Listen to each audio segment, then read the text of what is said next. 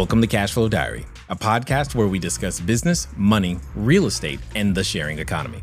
As a full-time real estate investor, entrepreneur, and all-around problem solver, I have had the privilege of developing individuals into powerful business owners. And today, the focus turns towards you. Our mission is to help you build your real estate empire by leveraging strategies to grow yourself, your mind, and your wallet. Let's get started.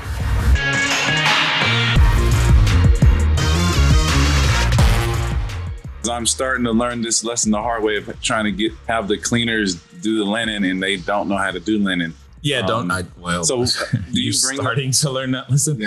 So they come, I think it's Monday, Wednesday, Friday, or it's either Monday, Wednesday, Friday, or it's Wednesday, Friday. Okay. So yeah, we do multiple pickups because, well, we have to. So we do multiple pickups and then they drop off. That's it. They just pick up and drop off same location. That's all. But 2 to 3 times. Okay, so you put all the dirty stuff in a location outside the unit for them to pick it up, and then they drop it off outside of the unit. Right. Well. Exactly. That's why you have to have the centralized storage. And that's why I've always said you want your storage outside the unit, because otherwise you got problems. You're going to become inefficient, and it's going to take up more time and or money or both. So if you have it out exterior, it all goes in this really big rolling basket.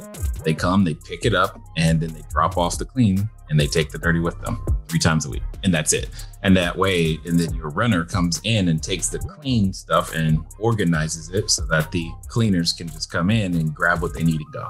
But all those linens you bought from Melanie, and then they're just cleaning and cycling through, but they keep track of your linen or 4 sets.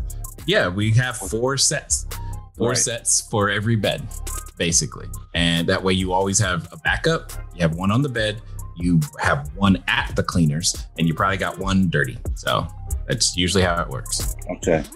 And then at some point you start to have, you need to still buy more because they'll go out of service.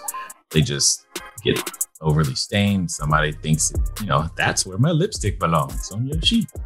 Jake, what's your question, man? Hi, I've been getting texts from Airbnb, the verification code kind of every day, like last few days. So I guess someone tried to log in my account. Okay. Yeah, that does sound like that. You have me checking just to see if I've gotten any, but yeah, I have not. Yes, that's what it sounds like. I tried change it on a password or something, but normally they just ask my phone number to log in and they send a text. So if they're running just a security check, and then they do that every now and again, like every 90 days or so. But if they keep doing it, I thought you were saying they were doing it even when you were not trying to log in. If it's when you are trying to log in. Yeah, I keep getting texts. I didn't try, but I got the text. Yeah. Okay. Then yeah, I would encourage you to maybe even change the email address that you have associated with the account, because it is highly possible a past guest is trying to log into your account. Oh, okay. I'll try change the email just in case. Yeah, and sometimes I've rotated our Roku accounts because I've had that happen with one of the Roku accounts for the TVs, to where anyway, whatever. Okay. If they want to. Gotcha. Thank you. Yeah. Zero, what's up, man? Okay, my mom is she gets like a disability check. This is kind of a personal question, but I don't know if other people have experienced this. So I'm kind of like the breadwinner in the family. And so I was going to add her as a beneficiary to the business account. However, business accounts don't have beneficiaries, at least with the credit union that I'm with. So my question is, if I add her as a primary, she's scared that because I add her as a primary, she's I guess the government, you can say, they're going to find out. And I'm like, well, Mom, your name's not technically on the business. I'm just adding you to the business account as a secondary, so that if anything happens to me, all my assets won't be held up in probate, because I do have her on my living trust and Thank you. But that's what I needed to hear. But so that's why not just let the trust handle that? Because it's going to take forever. For example, if I'm in the middle of a transaction or doing something, and as I'm slowly teaching her the system, she's not going to know what to do, because it's going to take the courts forever to sort out, to allow her to get to those assets. So I don't want, at least that's my opinion. I don't know. I could be wrong. I'm sorry. So is your business bank account not owned by your trust? My business bank account is in the name of my corporation. Yes. And then the corporation has shares, and those shares are owned by your trust. Yes? Correct. Okay, then we should be good. Okay, so that is my understanding of it.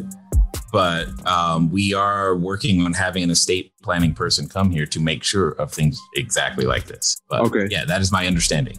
If you've got that line, the bank account's owned by the corp shares, your shares of the corp specifically are owned by your trust, then you should, and I'm assuming the trust has the information that says mom is authorized to do such and such. I got you, sir. Let me understand this process so that I can be done with the question.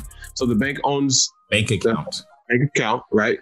And then the trust is over what? Over the shares of the company. Shares of the corporate, your shares of the corporation are owned by your trust, is what I would assume is going to happen. Okay. And then as long as my mom is over the trust or in the trust as the person who takes over my affairs, then she should be good. Correct. And then, so she should have a copy of the trust is the main thing. The main thing is you want to make sure that the bank knows that your corporation has the whole trust situation, because that's the part you want to make sure that the bank knows. Right, because I had this happen with my dad when he passed away. He had just a small trucking company, and he had some money in there, not a lot, like $5,000. So I haven't been able to get that. I'm working on it. So I didn't want that to happen again. God forbid if something happens to me. So I did the living trust, put my mom on the living trust. And I'm thinking, or at that time, I thought I could just add her to the bank account as a beneficiary, but a business bank account is completely different than a personal bank account, and you cannot have a beneficiary for a business account. And so be a beneficiary on the trust is what it sounds like you have or would have. Correct. Ladies, he knows about duvets and he's got a trust. That's all I'm saying.